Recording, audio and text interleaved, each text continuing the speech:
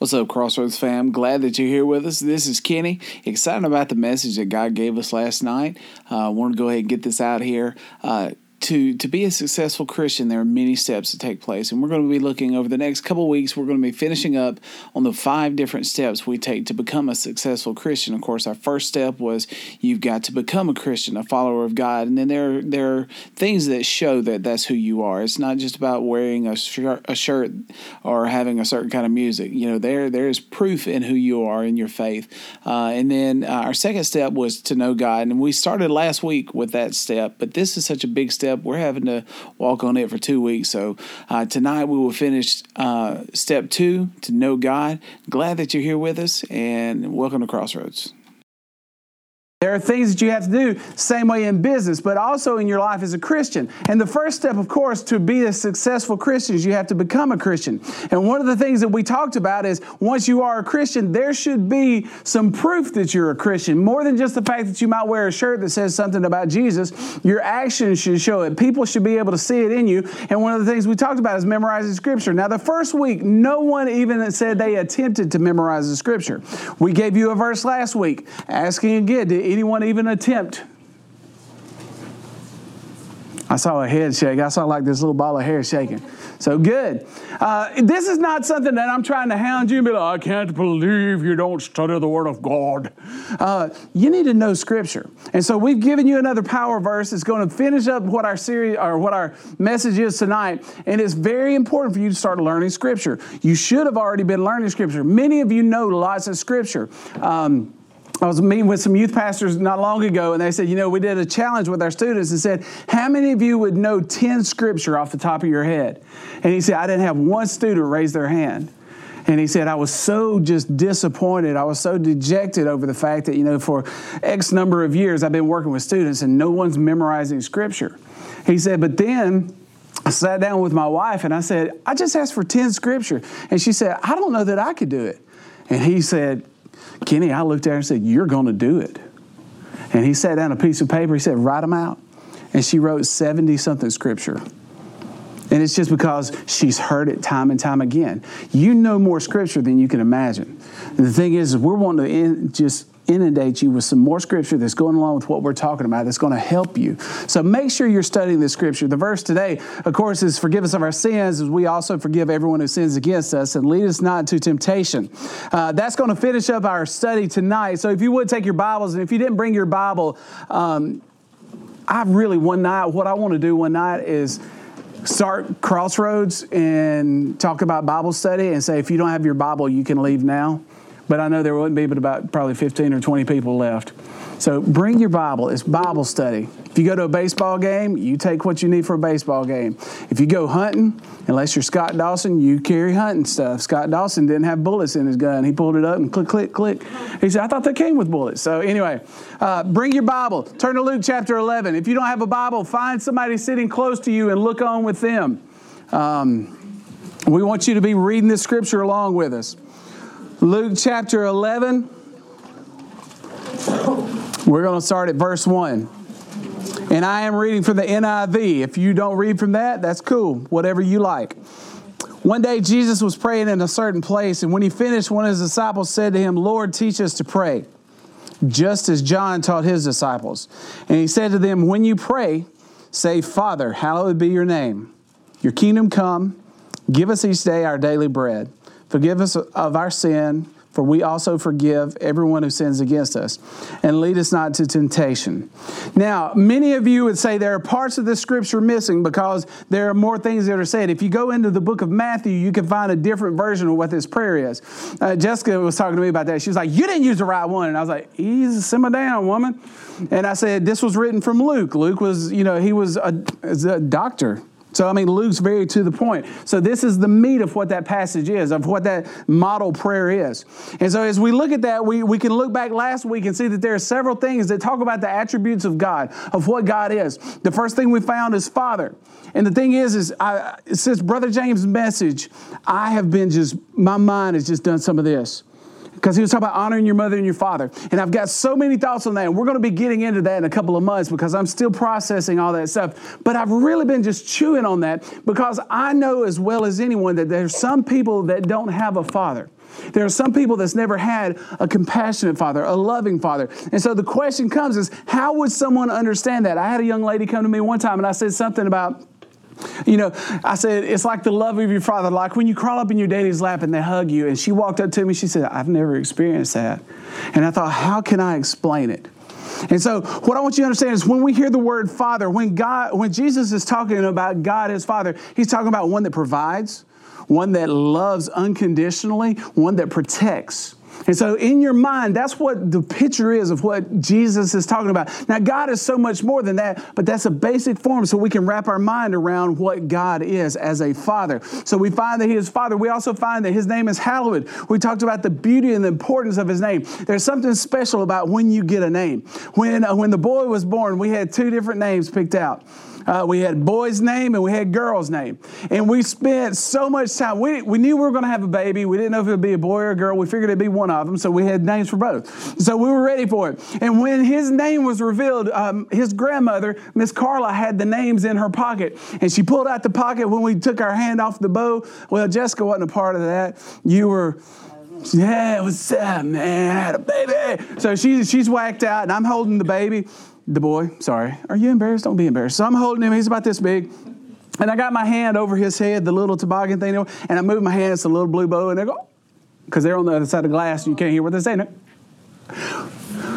And my father's pasted to the window because he can't see anything. He's like, I can't see anything. And you can hear my dad. But I was going, the names. And I'm talking like, the names. And like and their babies crying everywhere because I'm waking them all up. And finally, Miss Carla pulls out the card and the name. And she opened it up and she read it. She went,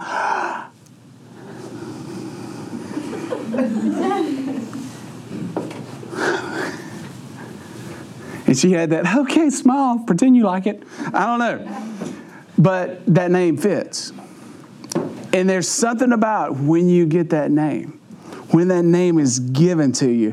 And that name is special. And the name of God is even more special. We talked about how when the priests would write the name of God, that they would go and they would take their clothes and they would change clothes and put on fresh clothes and they would get fresh pencils or pens or feathers with inks or whatever it was that they were using to make sure that the name of God was represented the greatest that it could. And we talked about how that name should be carried along with you as you were going. And someone takes God's name in vain, you should be offended by that. You should be sickened by that because God's name is that majestic. And his name is worthy of all the praise. So we talked about him being our Father. We talked about him being worthy. We talked about him being a king because he says, your kingdom come. The king rules the kingdom. And Jesus is calling out for the things that are in heaven to be just like it is, the things on earth to be just like it is in heaven. And when the king comes, you create a path for it. We talked about if the president were to come, we would have this room looking as shiny as we could.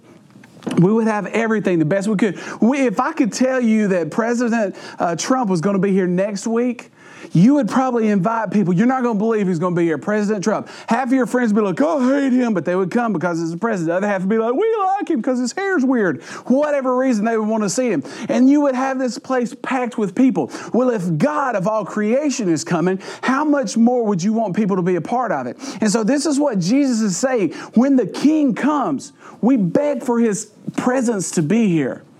And in doing that, he was showing the disciples that you don't need to just wait until you die to experience God. His kingdom can come to earth through what you are doing. And so he pressed in for them to do that. So we find that he's a king. And then, of course, we ended up with give us each day our daily bread. We talked about the need of God, the need of his word for us, the nourishment that it gives us. And we talked about how you couldn't just do it one day. You had to go daily for your bread. You couldn't hoard up everything. You had to make sure you didn't just come in for an hour and get a little Jesus and go.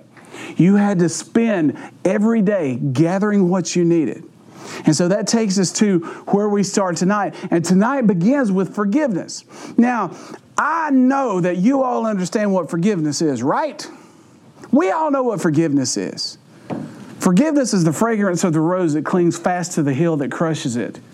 What does that mean? I have no stinking idea. That was a poem I read when I was in high school. It was written by somebody that's a lot smarter than me. I'm too dumb to get it. And I was just like, that's so cool. Why can't I remember that? I can't tell you what I had for lunch. I don't know. A lot of brain damage. But anyway, forgiveness is something that we all understand because we all have asked for forgiveness at some point. And I don't want you to think that you'll ever get to the place where you quit asking for forgiveness, because you're going to have to. At some point, you're going to be driving, and these beautiful blue lights are going to come up behind you. And you're going to think, oh, it's so pretty. No.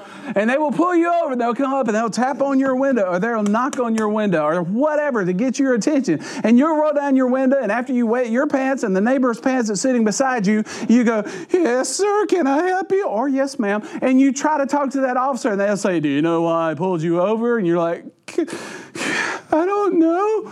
And you'll come up with some excuse why you were speeding. And because of that excuse, what you're wanting to hear is, it's okay. I'm going to let it slide. Let me go and write you a warning and let you know that there are a lot of people that get run over every day because fools like you driving. And then you're going to take that piece of paper and you're going to enjoy the forgiveness of that. Just like you enjoy the forgiveness of something that happens at your house when you do something you shouldn't do. And you realize that punishment probably means death. My parents are going to kill me. And you're like, I don't want to die. I'm only 48. I don't want to die. When Jessica comes home, she's going to kill me. Peep this.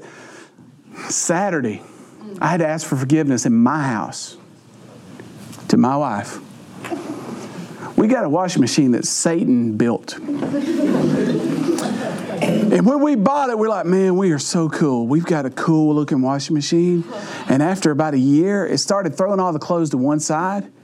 And that would make it go boom, boom, boom, boom, boom, boom, boom, boom. And it would bounce around the floor. And it would shake the floor. And we would go, what in the world? Honestly, it felt like someone was trying to break into the house. And so it's bouncing all over the place. I waited for it to end up on the sofa beside me one day. And so when it would do that, then it would stop. You go, cool, it stopped. Then you go, ding, ding, ding, ding, ding, ding, which means, hey, it's broke. Come change the way it is. And so you'd have to open the lid and move the clothes around and then close it, start it back up. And it got to where it was doing that every day. It didn't matter what size load you were washing. It got and it was just so frustrating. So I'm doing a puzzle because it relaxes me. I'm doing the puzzle, and the boy and Jessica are like, hey, can we go to Prattville? I said, yeah, we go to Prattville. Go on, get ready. So she's getting ready, and it said, ding, ding, ding, ding, ding, ding. And I went in there, and I grabbed the lid and pulled it up. And when I did, I didn't wait for it to unlock. And pieces of this washing machine, clink, clink, clink, clink, went flying everywhere. And I was like, oh, crap. This is like Jessica's favorite thing in our house is a washing machine. She loves to do clothes. Why? I don't know. She loves it. She'll sort of, this is like fat people clothes and our clothes. That would be Kenny. Good Lord. We can't wash but one pair of his drawers because he's a big guy. So, she's got it all planned out. She loves washing clothes. She loves drying clothes. She hangs clothes everywhere. You go in the kitchen, there's stuff like hanging in the refrigerator. She loves doing it. I just killed her love. And so I go back to my puzzle, kind of in prayer, kind of away from where she's going to be coming out because, she's going to stab me, obviously. And I said, she came walking through. She said, you ready to go? I said, yeah, I got good news and bad news. She said, what's that? I said, I broke your washing machine. And I could feel her smiling. I didn't look. I could just feel her go. And I got up and I walked in there pretending to be sad. I was really happy too. Because I was going to shoot it, man. I was ready to just cat. But I had to go to her and say, hey, I'm sorry I broke your washing machine. And she was like, oh, it's okay. Forgiveness. Forgiveness is awesome. We love to hear it's okay. And in 12 months, that new washing machine will be ours. Woo! Hope it'll last that long. But we love to be forgiven. But we have the hardest time asking people to forgive us. Because the majority of the time, if we even get to the place where we say we're sorry, that's as far as we'll go. When you've hurt a friend, when you've done something against a friend, the majority of us, if you say anything, you'll be, I'm sorry. And you leave off the, will you forgive me? Because in this world, in the society we live, we minimize everything. And if I say, will you forgive me, that means that I was extremely wrong. If I just say, I'm sorry, that could be, I'm sorry that your feelings are hurt. I'm sorry that you're stupid. I'm sorry that I don't care that you're stupid. Whatever it is. But to go to that place where you say, will you forgive me? Guys do it completely different. Guys just walk up and go, hey. Hey. We good? Yeah. And it's over. Now you going and getting a pizza. I mean, that's it for guys. Or it's, hey, we good? No. Okay. And we're done.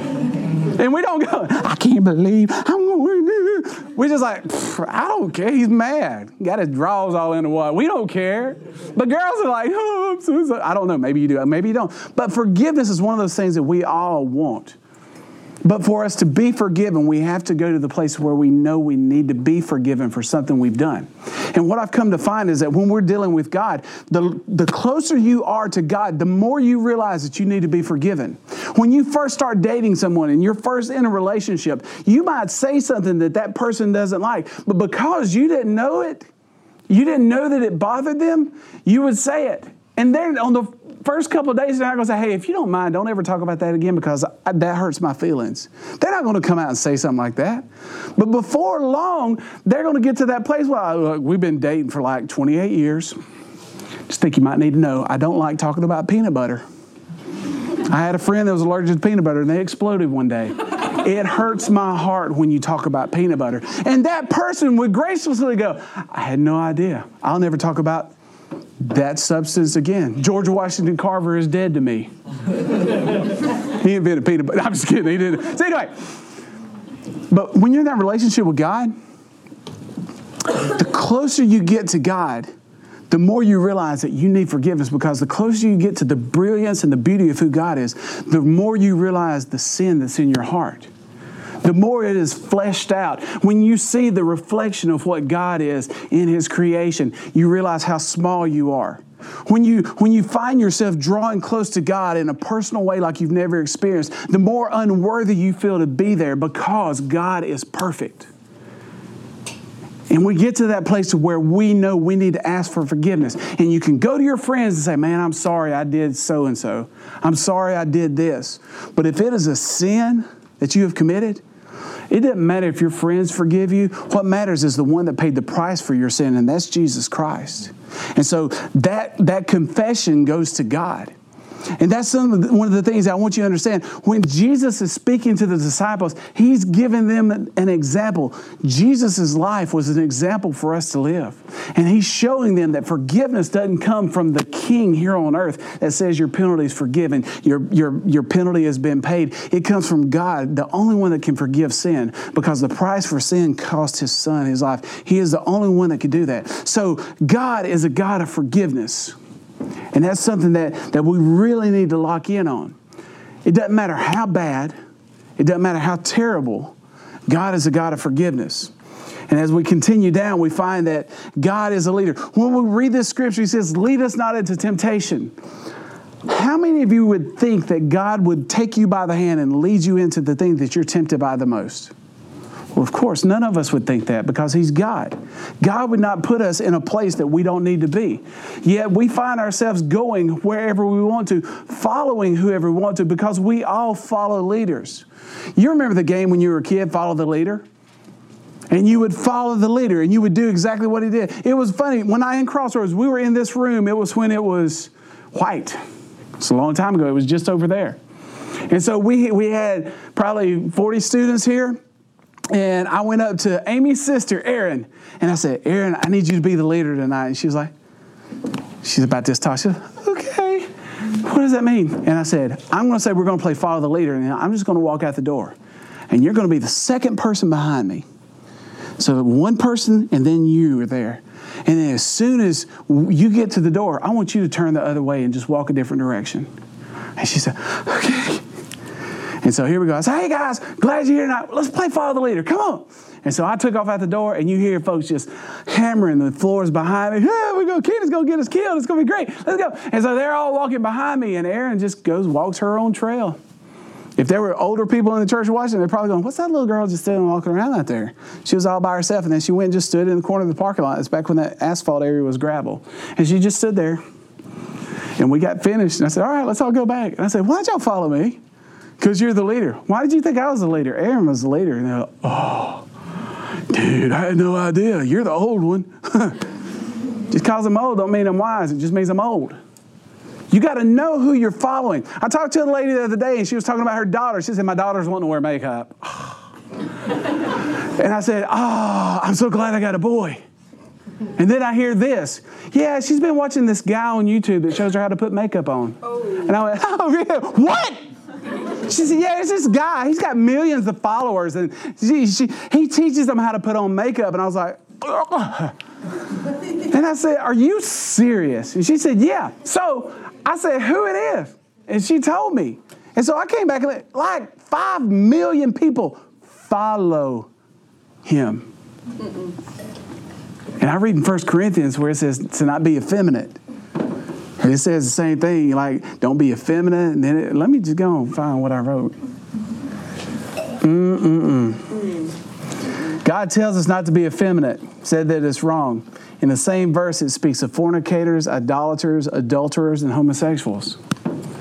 And so when I hear that, if I believe what God's word says, he just said it's wrong, I probably shouldn't be supporting Junebug, whatever its name is. His name is. Now, I know I'm old, but am I the only one that freaks out by that? Right now, there's some girls going, I'm not going to move. I'm not going to breathe because I check him out. You know, Brian, I ain't never gone to any social media and asked some woman how I should shave my face. There ain't a woman, there's some women that probably should.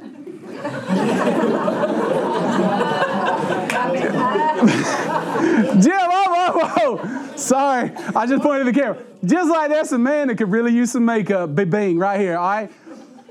There are certain things that, come on. Who are you following? I mean, don't get it twisted. I love the world. If bro man walked in with his makeup, I'd be like, have a seat, man. I'm going to talk to you about God. Here go a wet wipe. See if you can get some of that off. I don't know how that works.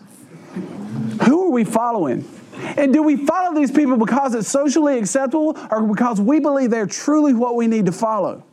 Yeah, when we call out to God, when Jesus Christ calls out to God, he says, lead us not into temptation, because temptation is everywhere. We live in a world where temptation is at the end of your hand. Some of you right now have got a death grip on your phone because you thought, what if Kenny says, bring your phones up tonight? We've got a death grip on that. Big Hun, I'm sitting there talking to Big Hun. He's about to go have his heart cut open.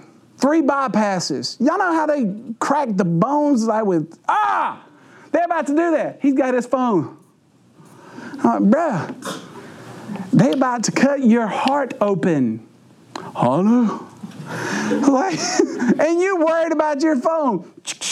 About to have my heart cut open. I'm like, no. It's so easy for us to follow anything now because it's at our fingertips. Yet, so is this. And we choose so many times not to follow this because this does not lead us into temptation. If God himself walked in tonight and he grabbed me by the hand, I would not expect him to walk me to a restaurant and sit me down where I can order a double bacon cheeseburger with jalapenos and some French fries that got chili and cheese on it. Come on. He would not take me there because that's my temptation. He would not say, hey, Kenny, why don't we go to Fat Burger? Just sit down, man. Go and get your heart attack on. God's not going to lead me there because he knows if I'm not there, I can't be tempted. I might think about it, but if it's not there in front of me, there's no way that I can get it.